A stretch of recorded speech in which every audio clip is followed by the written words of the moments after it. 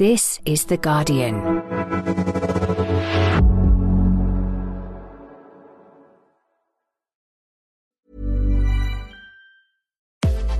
How can AI solve your business challenges? What's the best way to lead a new sustainability strategy? Staying ahead in your career isn't about knowing the answers, it's about finding them. Learn how to find the answers you need by studying online with London Business School's world-class faculty and industry experts. Search LBS Online today.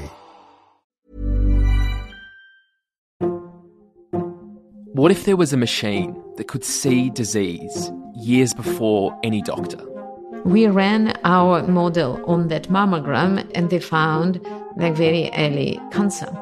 Listen to Black Box, a new podcast series from The Guardian. 7 stories about AI and us. Coming soon.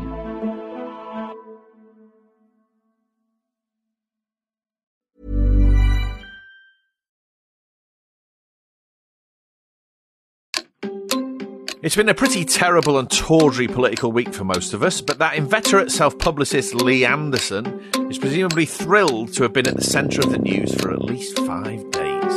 I will not back down. I'm sticking by my words, and there's no apology coming from my lips. In response to this very ugly Islamophobic outburst about what Anderson calls Islamists and the Mayor of London, Rishi Sunak has not really seemed to get a grip of the issue.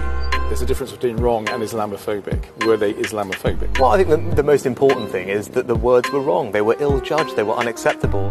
There's a very big question at the heart of this story. What does it tell us about the state of the Conservative Party and where it might be going next? I'm John Harris, and you're listening to Politics Weekly UK for The Guardian.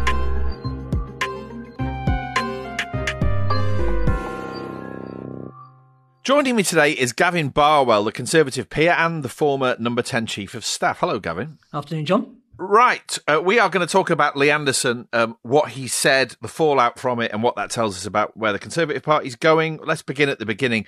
I mean, we've heard a lot in the last 5 or 6 days, but the story, it seems, has gone precisely nowhere. Let's hear where all this started on Where Else, GB News.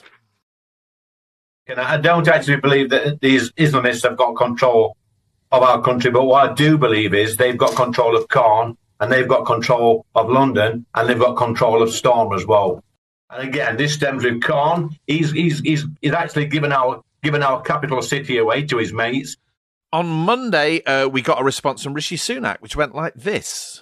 Well, I've been very clear that what Lee said was wrong, it was unacceptable, and that's why we suspended the whip. And it's important that everybody, but particularly elected politicians, are careful with their words and do not inflame tensions. But there's a difference between wrong and Islamophobic. Were they Islamophobic? Well, I think the most important thing is that the words were wrong. They were ill-judged, they were unacceptable, and that's what I believe, and that's why the whip has been suspended. And I think everyone can see that tensions are already running high, and what I want to do, I think what the country wants to see, is the heat taken out of this debate, and I think that's the right thing to do. Gavin, I wonder how you have felt, really, watching this story unfold, listening to, reading about Lee Anderson's comments, and what you make of the way he's behaved and the party's handling of it. Just so give me a brief flavour of that, and then we'll go into more detail. So I was disgusted with his original remarks. I mean, I think it's really important to make this point that there is, of course, a legitimate debate, John, about some of the extremism we see on the edges of the protests that are taking place, and how the police are policing those protests and dealing with that, and the threats that MPs have faced. But he clearly went way beyond that and tried to suggest that the Mayor of London is controlled by Islamists, which is a despicable slur, and tried to imply that all of the people in this process were Islamists.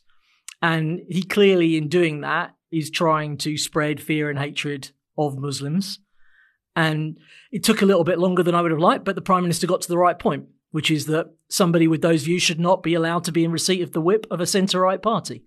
So I was pleased to see he eventually got there. I suspect we're going to come on in a second to have a conversation about the extreme difficulty they then seem to get themselves into explaining why they'd taken that decision. Yeah. But it sounds like you don't have that difficulty. So I can ask you point blank, are these comments Islamophobic? So I think they are. Okay. I understand that is a word that some people have a problem with about what does it mean exactly. So I think it would have been perfectly reasonable if for a government minister to say, I don't want to use that word, but John, yes, these comments were designed to spread fear and hatred of Muslims. Okay, and that's why. okay. And that would have been a good enough answer, right? That would have been more than we've got so far. Yeah. I mean, a more direct question is, are they racist comments? I think they're directed against a religion rather than a race, but they're prejudiced. It's the same thing, right? They're prejudiced comments. And also, really importantly, they're comments that are designed to sow division in our society. And I always go back to what prime ministers say on day one when they're outside the door, on the first occasion, right? And Rishi Sunak gave what I thought was quite a good speech, and he said he wanted to unite the country. If you want to unite the country, you can't have people with this kind of language, this kind of views in your party. Full stop. I wonder, why is it that the line on this for days is not moved? All we've heard from senior Conservatives is this word wrong. And when they're asked, well, why is it wrong, which is a perfectly reasonable question to ask, they don't have an answer. They keep going round and round it in circles. So why is there an issue with saying, as you did, quite bluntly, yes, these comments are Islamophobic, and you said yourself designed to sow division. I think you said you can argue about definitions of racism, but to all intents and purposes, these are racist comments. Why won't anyone at the top of the Conservative Party say that? I don't know whether they were worried that whatever answer they gave would open up questions about other people, and whether other people had said things where you're drawing the line, as it were, of what is an offence that lose the whip, or whether there were people that thought trying to straddle the middle of this row had some electoral dividend. I don't think that's true, but maybe some people thought that. Or there is no middle, though. There's no I middle. I don't think there is, right? But I can tell you from some of the Conservative MPs that I've spoken to, they've said they've had quite a lot of emails in from people supportive of what he said. But I suspect a lot of those emails were supportive of him speaking bluntly about concerns about the protests, right? So that some of what he said, I think, is perfectly legitimate comment. He then crossed a line, and to me, it's a clear line. But maybe that kind of pushback that Number 10 had from some other people in the party made them nervous. Okay. I mean, that sort of chimes with my tentative explanation of why senior Conservatives won't say anything nearly as clear-cut as they should. One obvious reason is because if they said these comments are racist and Islamophobic, that would open the way to Suella Braverman, the former Home Secretary, being open to the same accusation. As we both know, she has talked very recently in the Daily Telegraph. Islamists are now in charge of Britain, in fact, was the way that article was presented. There's a jitteriness because there are more Tory MPs with these views. Perhaps not masses, but enough that it worries them. And then also there's this new sort of right-wing coalition of forces that makes a hell of a lot of noise, which I think scares the people at the top of the Conservative Party. GB News, the Mail and the Telegraph at their most shrill, and now Reform UK, who are causing lots of trouble for the Conservative Party from the outside. And taken together, they sort of paralyse the leadership. Well, they shouldn't allow it to paralyse them. I mean, look, I think you've probably guessed my views on Suella Braverman. I thought that article was spectacularly ill-judged. Yes. But it is important to say there is a distinction between what Anderson said and what Braverman said, which is that Anderson personalised it about the Mayor of London in a completely unacceptable way. So you say that, but Islamists are now in charge of Britain. That's the sort of stuff 15, 20 years ago we only heard from people like Nick Griffin, the leader of the British National Party. That's right, isn't it? Yeah, I'm not defending that language. I would never use it. I suppose you're kind of pushing me into a position of trying to explain why someone might defend that language. So I suppose, and I don't want to do that, but I suppose what she would say is that she was trying to make a point that actually what happened in Parliament was changed because of MPs feeling threatened by extremists. And that is a very serious thing. And I agree with her about that, but I don't think that point justifies the language she used in the article. Yeah. Why not just say that is the obvious response? Yeah, because we live, I'm afraid, in a world where some of our politicians want always to use the most punchy language to gather attention. And actually, I think responsible centrist politics, whether the centre-left or the centre-right, is about making these points in ways that doesn't make the situation worse. I mean, just to make this clear, I'm not asking you these questions and sort of engaging in this conversation on the basis that the left and the centre-left and the Labour Party are blameless here.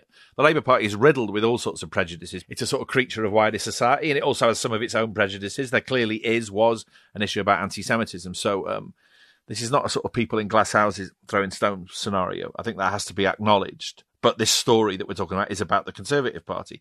Saida Versi, Baroness Versi, as you know, has been speaking out about this a lot. She recently told Sky News, I think this is this week, it's disturbing that in the current Conservative Party, not only is there a hierarchy of racism, but anti-Muslim racism is being used as an electoral campaign tool. So in other words, these aren't just noises off. There is an awful political logic behind them. What do you make of that? I'm not sure if I would go that far. I don't think that the party, in terms of CCHQ and then the general election strategy, is doing that. But I think that she was absolutely right about what she said, both in terms of you've got a real problem if you can't put a name to a thing. You know, if you say something's wrong and then you can't tell people what was wrong about it, how are you ever going to get on top of the problem? And I think that she was also right in what she said about a hierarchy of racism, in that I'm afraid that it feels to me in this country that prejudice against Muslims or against Islam is not treated with the same seriousness as some other forms of prejudice that we see in our society. You mentioned a moment ago this sort of approved line that you just say it's wrong and don't say anything else, and how Michael Tomlinson, who is a government minister, got into such trouble. It's worth hearing what happened when he was interviewed by Nick Ferrari on LBC. Was it Islamophobic? What he said was wrong, and robust action was taken, and the whip was removed within 24 hours. Minister, was it Islamophobic? Nick, it was wrong. Minister, I'm going to... And I'm normally a very polite man. I'm actually going to effectively put the fact. I'll ask you now for the third time. I've asked you 6 times why it was necessary. For the third time, was it Islamophobic? Nick, it was wrong. I'll have to curtail the interview there. I'm grateful for your time, but enough already. Michael Tomlinson is the Minister of State for Illegal Migration, unable to answer a question. Okay, we laughed as I introduced that clip. I mean, you know, no one's blameless here, are they? But at the same time, I guess part of you will feel for him. He's been given a line to stick to, and it's just impossible. You look ludicrous. What's that like? Yeah, so, I mean, anyone who's been a minister has been put in that situation. I think the most skillful politicians find a way of using their own language that doesn't break the line completely open, but doesn't follow it, right? I felt for him, but the people we should be really angry with are the people that sent him out with such a ludicrous position to defend. You know, if you think back to Boris Johnson and ultimately why so many of his ministers turned against him, it was because they got sick of being sent out for the morning media round and told to say things which very quickly turned out to be not true. A good prime minister leads from the front, and they tend to react to things very, very quickly. You know, they know where their mind is and what they should say. And a good prime minister very rarely looks nervous and scared. And I think Rishi Sunak looks nervous and scared in the midst of all this. And I think I know why. Tuesday's headline on the Daily Express said, "Getting back" about Lee Anderson. There's a lot of noise being made, as I mentioned earlier, in that sort of coalition of forces about the idea that Lee Anderson somehow has been unjustly treated. And then there are Conservative MPs who are apparently saying that they've had lots and lots of constituents writing to them. You mentioned this a moment ago in support of him, making sympathetic noises. Peter Gibson, the MP for Darlington, Jill Mortimer, the MP for Hartlepool, Sarah Dines, the MP for Derby Dales. Do you think Sunak feels that he's in an impossible situation and therefore it makes him feel extremely anxious? So I think he definitely is in an impossible situation, not just on this issue, but more generally in terms of the inheritance that he had when he became Prime Minister. I think he probably does feel that. The thing I would say to him is, you know, just do the right thing. Sometimes in life you can't win electorally, and it's more important just to do the right thing. And I think he made the right decision when he took the whip away from Lee Anderson, and he should stick by that decision. You know, the job of politicians, they've got to try and hold their electoral coalition together. So he can absolutely, in defending the decision he took, say, these are the things Lee said that I think he had a point and we need to address. This is the line that he crossed. This is where I part company from him. And I'm not going to allow people in my party to use that kind of language. And you're much better if you're in a strong position like that, setting out why you've done something and defending it, than constantly trying to work out where the centre of gravity in the party is and where you therefore want to position yourself. I mentioned a moment ago, in the context of this sort of range of very noisy forces on the political right, which makes Sunak and the people around him nervous, one of the key ones, obviously, is Reform UK. This successor to UKIP and the so-called Brexit Party, in which Nigel Farage is very centrally involved. That, as we both know, there's a lot of speculation about the idea that Lee Anderson might throw in his lot with Reform UK, become Reform UK's first MP, and then, one assumes, stand for election in Ashfield as a Reform UK candidate. Now, in its own awful way, this would be perfect branding for Reform UK, wouldn't it? They'd be able to say, well, we've got our first MP because the Liberal establishment can't cope with the truth. I can imagine them saying that. How big an issue do you think that is? And how jittery would it make the Tory leadership if it happened? Yeah, it's obviously going to be very unhelpful to them. If you look at the situation today compared with 6 months ago, Sunak is now facing a kind of pincer attack. He's losing some votes to Labour in the middle, and he's using votes on the right to Reform. And strategically, that makes his job really difficult, because which group do you chase after? You go after one, you just lose more on the other side. So it would be very unhelpful in the same way that what Carswell and Rexless did in the 2010, 2015 when Parliament. They defected to UKIP. Yeah, that made David Cameron's job much more difficult. But ultimately, Sunak's got to think about where the overall centre ground of British politics is. And he's also got to think about, just as a matter of principle, what's the right thing to do. And if the price of holding up some basic standards about what kind of party the Conservative Party is that Anderson ends up in Reform, so be it. That implies that he might have more sort of moral fibre and backbone, Sunak, I mean, than he's actually demonstrated so far. I mean, arguably, that's quite a generous reading of Rishi Sunak. Well, I say so be it in terms of my view. I hope that's his view as well, right? I think that, and I don't think ultimately the Conservative Party chasing after Reform is going to be a route for it to win the election. I don't think that's going to work for it electorally. That's what we'll talk about now in terms of not just the next election, but the long-term future of the party. You and I both know, and with the caveat that the Labour Party has its own history of racism and bigotry of various kinds, of course it does, but there has long been a xenophobic, racist strand within conservatism. The most obvious example in conservative history, certainly post-war, is Enoch Powell's infamous Rivers of Blood speech in Birmingham in 1968, which got him sacked from the shadow cabinet by Ted Heath. Now, you can draw a point of contrast there and say that now those sorts of views are running rampant across the USA and Europe.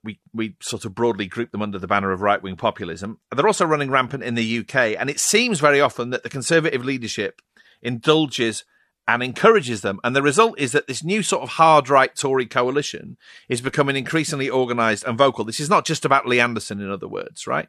We both know that quite soon there was likely to be a Tory leadership election. Suella Braverman, for example, might throw a hat in. This faction, this loose grouping, will make a lot of noise. I wonder, do you worry about your party, therefore, slipping away from your sort of politics decisively? Well, I think it's already slipped away quite a bit, and I worry that it might well slip away quite a bit more after the election. From my point of view, if you view it ideologically from where I am in the Tory party, Sunak is an improvement on Truss and Johnson, but it's not back to the Tory party that I joined or the Tory party that I campaigned for during the time that I was a member of Parliament. And I definitely worry that it will go further in that direction after the election. I think if you look at Labour in 1979, the Conservatives in 97, Labour in 2010, generally parties go in the wrong direction initially after they lose. And there are two sort of questions or sets of questions bound up in this. There's a sort of moral question about the ugly aspects of this sort of hard right politics. Because when somebody like Lee Anderson says those sorts of things, clearly they're not just issues about language.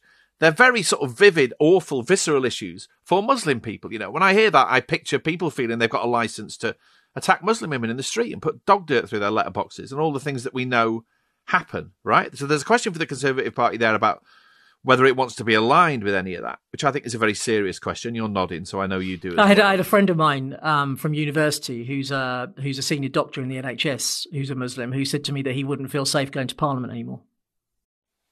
What, very recently, you said? Yeah, in the light of these comments that we've been talking about. God. So that tells you the real world effect of the language that people use. It's not... Yeah. It's a serious thing.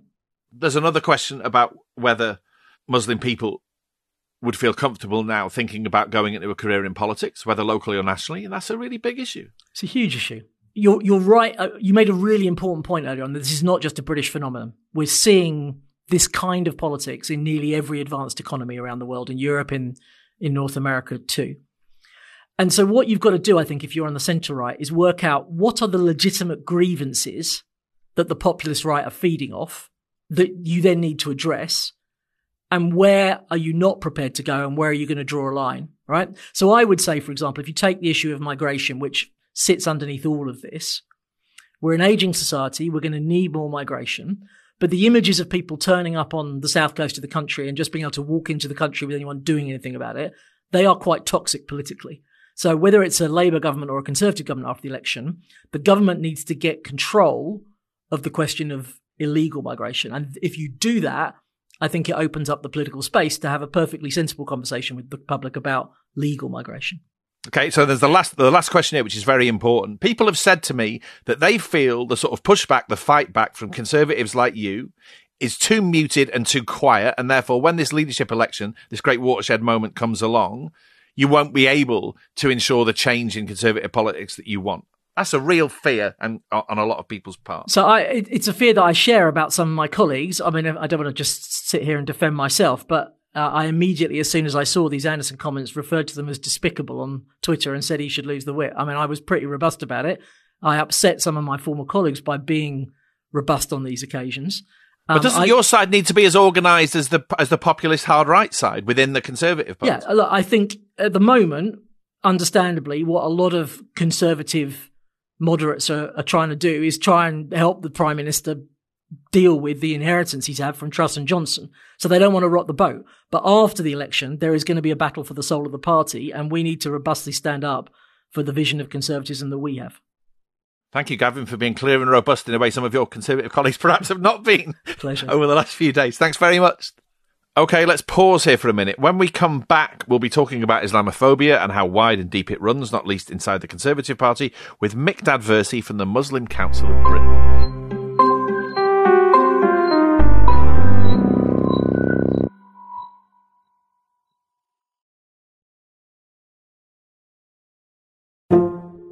And then it would just occur to me that, oh, he's not here anymore. Like, I was crushed. What happens when an AI corporation kills your boyfriend? Listen to Black Box, a new podcast series from The Guardian. 7 stories about AI and us. Coming soon.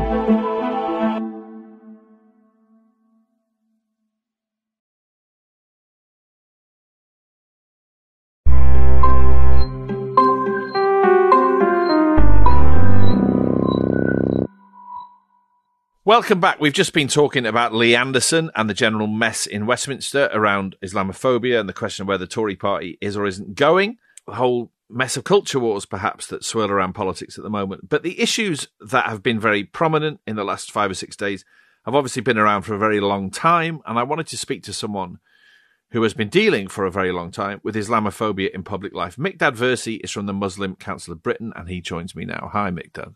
Hi, John. Thanks for having me. Thanks for coming on. Miqdaad, from your perspective, I wonder how bad, how wide, how deep you feel Islamophobia is in Britain at the moment and in sort of politics and what people call public life specifically. Islamophobia as a type of racism affects different parts of public life. And we've seen this, right? We've seen it at interpersonal level, people having really quite problematic views about Muslims. It's not just a minority of 5% It's like 20 or 30% of the population who have these views that Islam is a threat to the British way of life, or that people live in no-go areas, these conspiracy theories, that they've got a hold of a large section of population. And then there's hate crime on the street. You know, the number of hate crimes that we've seen have trebled over the last few months. And then we see more structural and institutional problems. The fact that it's hard to get a job, it's hard to get a flat, it's hard to get even insurance. It costs more if your name is Muhammad, according to a BBC piece of research. So, you know, it's across all these different sections of society where Islamophobia is prevalent. And now we're seeing more of it in the political space as well. And there are very sort of vivid and visceral connections, aren't there, to be drawn between hate crime. And incidentally, that I think there's often a danger that we talk about hate crime sort of in the abstract. So just to alight on that point specifically, when you say hate crime, you mean people getting attacked in the street, right? You mean people's homes coming under attack. I'm talking about all sorts of things, starting from more mundane, perhaps you could argue, in terms of verbal assaults, all the way down to physical assaults. People have had their kneecaps drilled and saying, "You effing Muslim." We've had people, terrorist attacks happen against Muslim institutions. Look, there are a number of these things that are happening on the street that people are being threatened with. And there are connections, as you see it very clearly, to be drawn between those things happening in people's everyday lives, as awful as they are, and what politicians, in this instance, like Lee Anderson, say. So in other words, there is a causal relationship very often between one thing and the other. Very often we see that causal relationship. It's not necessarily always the case, but our leaders lead our society. We've seen in the past direct connections. When Boris Johnson talked about Muslim women in a certain way using the far-right language of letterboxes, we saw Muslim women on the street being attacked with letterboxes as the term used. There's lots of documented evidence to demonstrate that. Of course, it's not necessarily a causal relationship. You can't say it's always the case that someone who says this leads to hate crime or necessarily. But what we can say is that academic studies that show politicians and media reporting play a major role in hate crime. And I think that's a problem. The Muslim Council of Britain, the organisation that you're centrally involved with, has written to the Conservative Party chair, Richard Holden, this week. Tell us what's in the letter. So in our letter, we wanted to reflect on the fact that Islamophobia is not just something that happens outside in the broader world. It is a specific problem in the Conservative Party. We saw with what happened with Lee Anderson, the words that he used. It's one thing to acknowledge and recognise that that's Islamophobia, which the Conservative Party till today seem to be unwilling to even admit. Call a spade a spade. They aren't even willing to say, this is the reason why he was suspended from the party. And the reason that that's so important, and we raise this straight centrally in the letter, is because if you don't understand or acknowledge a problem, how can you deal with it? And they have a broader problem because it is not just one person, Lee Anderson. Suella Braverman, just earlier, before what Lee Anderson said, in the Daily Telegraph, talked about Islamists taking over Britain. And you're thinking, like, these are clear conspiracy theories talking about Muslims taking over. These have echoes of far-right thinking within them. And you're thinking, how can what Lee Anderson said be okay when he actually was very clear and saying, Suella Braverman's gone too far. I don't believe that. I only believe that Islamists have taken over London. But Suella Braverman's not okay. Like, how does that work? And I think that what we're seeing is a denialism from the very top of the party. And we believe very strongly that this is not an idiosyncratic singular problem. We believe this is an institutional problem in the party. I mean, there's another point here. The Guardian has published a poll today of Conservative Party members that shows or suggests that 58% of Conservative Party members agree with the proposition that Islam poses a threat to the UK, which is double the proportion of the overall population. That's a pretty awful bit of context for it. But I wondered, does that surprise you? It unfortunately doesn't surprise me. The endemic nature of Islamophobia is not just within the top of the party, it's unfortunately throughout the party. The party will say, look, we did a review, the Swaran Singh review, to look at the issue of racism within their party. But the problem was that review was only looking really at their complaints process. They haven't solved these problems. And that's my problem, right? Why not deal with this thing? And obviously the flip side of this is maybe they don't want to deal with this because they actually want to play into it. They think there's electoral advantage to it. I think that's wrong. I think they're going to lose on that because I think the nasty party image is not an image that actually will work long term for them. Our previous guest, Gavin Barwell, who, as you probably know, used to be a Tory MP, was Theresa May's chief of staff, who is horrified by what Lee Anderson said and really does not like the sort of lack of clear Conservative response to this as far as the leadership are concerned. He said that the awful sentiments that Lee Anderson expressed, I mean, perhaps got in the way of another issue which is very separate but kind of runs alongside it, which is about some elements of these regular protests outside Parliament about the Israeli attacks on Gaza, the intimidation of MPs, for example, and elements on those marches that are anti-Semitic and perhaps show public support for Hamas and so on. Where does that sit in your field of vision? Because I guess if you're making an argument against people like Lee Anderson, that doesn't mean that you don't acknowledge that there are those issues perhaps running alongside this somewhere. I think that the best way to think about this is it is very possible to vehemently criticize Israel without being anti-Semitic. You can say that Israel is engaged in genocide according to the International Court of Justice. You can use really strong language about Israel and have really vehement views without being racist about all Jews. It's really possible. It's, to be honest, what most of us would want to do in our society. So if we're able to do that, why can't someone have a strong view about the protests? I personally will say quite clearly, I'm very happy to say quite clearly that the individuals on the protests who are breaking the law can and should have the book thrown at them. They should make sure that they're arrested if they're breaking the law. But that doesn't mean you slur the whole protest. It also doesn't mean you slur all Muslims. It doesn't mean that you infer and create racist stereotypes about Muslims.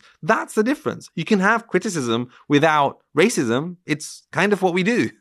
Yeah, so in that sense, there's a fundamental misreading of the politics around the Gaza marches on the part of people like Lee Anderson, isn't there?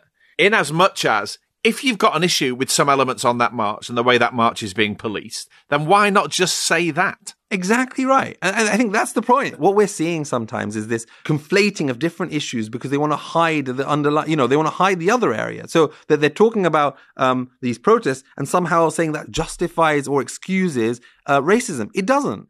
Has the Labour Party got a problem with Islamophobia?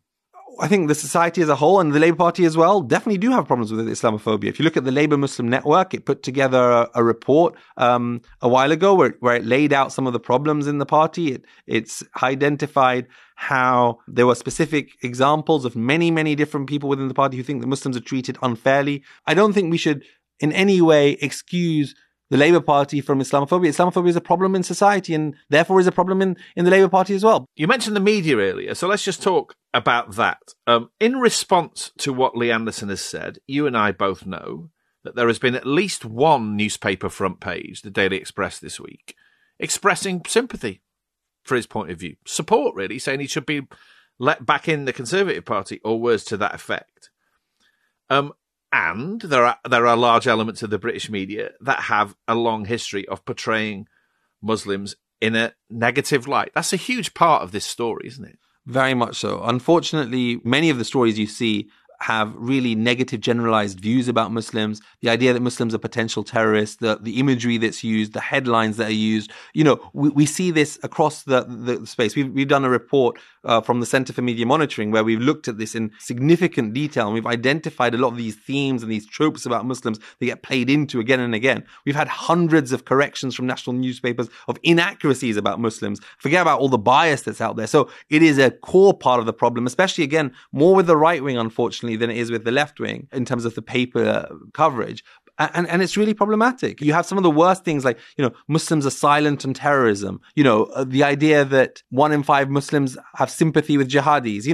These were front page stories. A Christian girl forced into Muslim foster care. All of these types of front page stories, which are just inaccurate, lies, were published in national newspapers. And you're thinking, how can this happen, right? Have you seen the parts of the media that usually get it wrong at least occasionally get it right and signs of something better? Very much. Look, we engage with all media outlets who are willing to engage with us, and that includes a lot of right-wing outlets. Things have got better. So one of the things I talk about is the reporting of Muslims and terrorism. Prior to Christchurch and the massacre of over 50 Muslims in a mosque in New Zealand, reporting generally was really quite bad. What we saw after Christchurch was a bit of a reflection. Senior journalists were saying publicly that, maybe we got some of this wrong. Some of the assumptions we made about terrorism, maybe we got this wrong. And actually, we've seen some really positive and thoughtful coverage. If there is a terrorist attack, now there's a bit more a wariness not to automatically assume it's a Muslim or assume it's an Islamist or whatever you might think. There's a bit of thought behind it. While we're on this subject, there's an interesting question here. There have been, and presumably there will be in the future, terrorist acts committed by Muslim people, as much as there are terrorist acts committed by white fascists, right? So of course, clearly we're not saying this is in any way sort of unique to one religious or political category. As and when that happens, what's your view of the use of language? It's interesting that this word Islamist has suddenly intruded on the political conversation. What's your view of that and the way that that's routinely used in connection with terrorism? Is that okay? I prefer being very specific on what something is. So if it's a Daesh, if it's an ISIS-inspired attack, if it's an Al-Qaeda-inspired attack, if it's a specific attack because of a certain perspective, then let's talk about that, what the rationale is, and make it clear what it is. The problem we have here with certain terms is people infer different things from what they are. So, for example, if you take the term Islamist, because it's the key term of the hour, Islamist theoretically means a belief in political Islam in some way. Now, you can have people who have that in a way that is non-violent, and there are ways who have those who are very violent about it. And there's a spectrum of views across that landscape. But if you were to ask an average person on the street what they think an Islamist is, they'd always assume the latter in terms of the violent terrorists are associated. But if you talk to people and how reporting happens, sometimes they will refer to someone who has a specific view, a specific conservative view in Islam, and they call them an Islamist. And you're thinking, well, they're very different. It sounds like, in a lot of what you said, despite everything that's happening and the fact that you see Islamophobia as running wide and deep, and in many instances it's institutional, there is something of a sort of underlying optimism in what you're saying. Is that right? I think I have to be optimistic. I think I want to be optimistic. This is the country I live in. This is the country I love. This is the country I believe is going to be the place I'm going to be for the rest of my life. And I want to make sure that me, my parents, my community, my family are all going to be in a positive place. So I am optimistic. I think that as a society we have the ability to turn things around. We've seen how attitudes towards racism have changed so significantly over the last few decades. I can see that happening towards when it comes to Islamophobia as well. So I'm hopeful. I think that with the right leadership, things can get better, and I'm hopeful they will. Thank you for talking to us, Miqdaad. Thank you for having me. And thank you for listening. I hope you enjoyed today's episode. As I always say, if you did, make sure you subscribe to Politics Weekly UK wherever you get your podcasts. I also want to mention a brilliant new Guardian podcast series that starts this week. It's called Black Box, and it's about artificial intelligence. Actually, it's about our relationship with AI, the ways in which it might help us, and the ways in which it may be very bad. Each episode follows a different story, from deep fakes to facial recognition technology. We think it's the guide to AI you've probably been waiting for. New episodes are out every Monday and Thursday, starting this Thursday. Subscribe to Black Box wherever you get your podcast. This episode of Politics Weekly UK was produced by Frankie Toby. The music is by Axel Kakoutié, and the executive producers are Maz Ebtahaj and Nicole Jackson.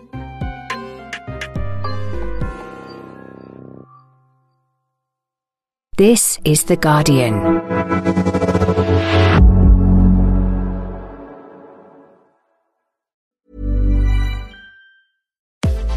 How can AI solve your business challenges?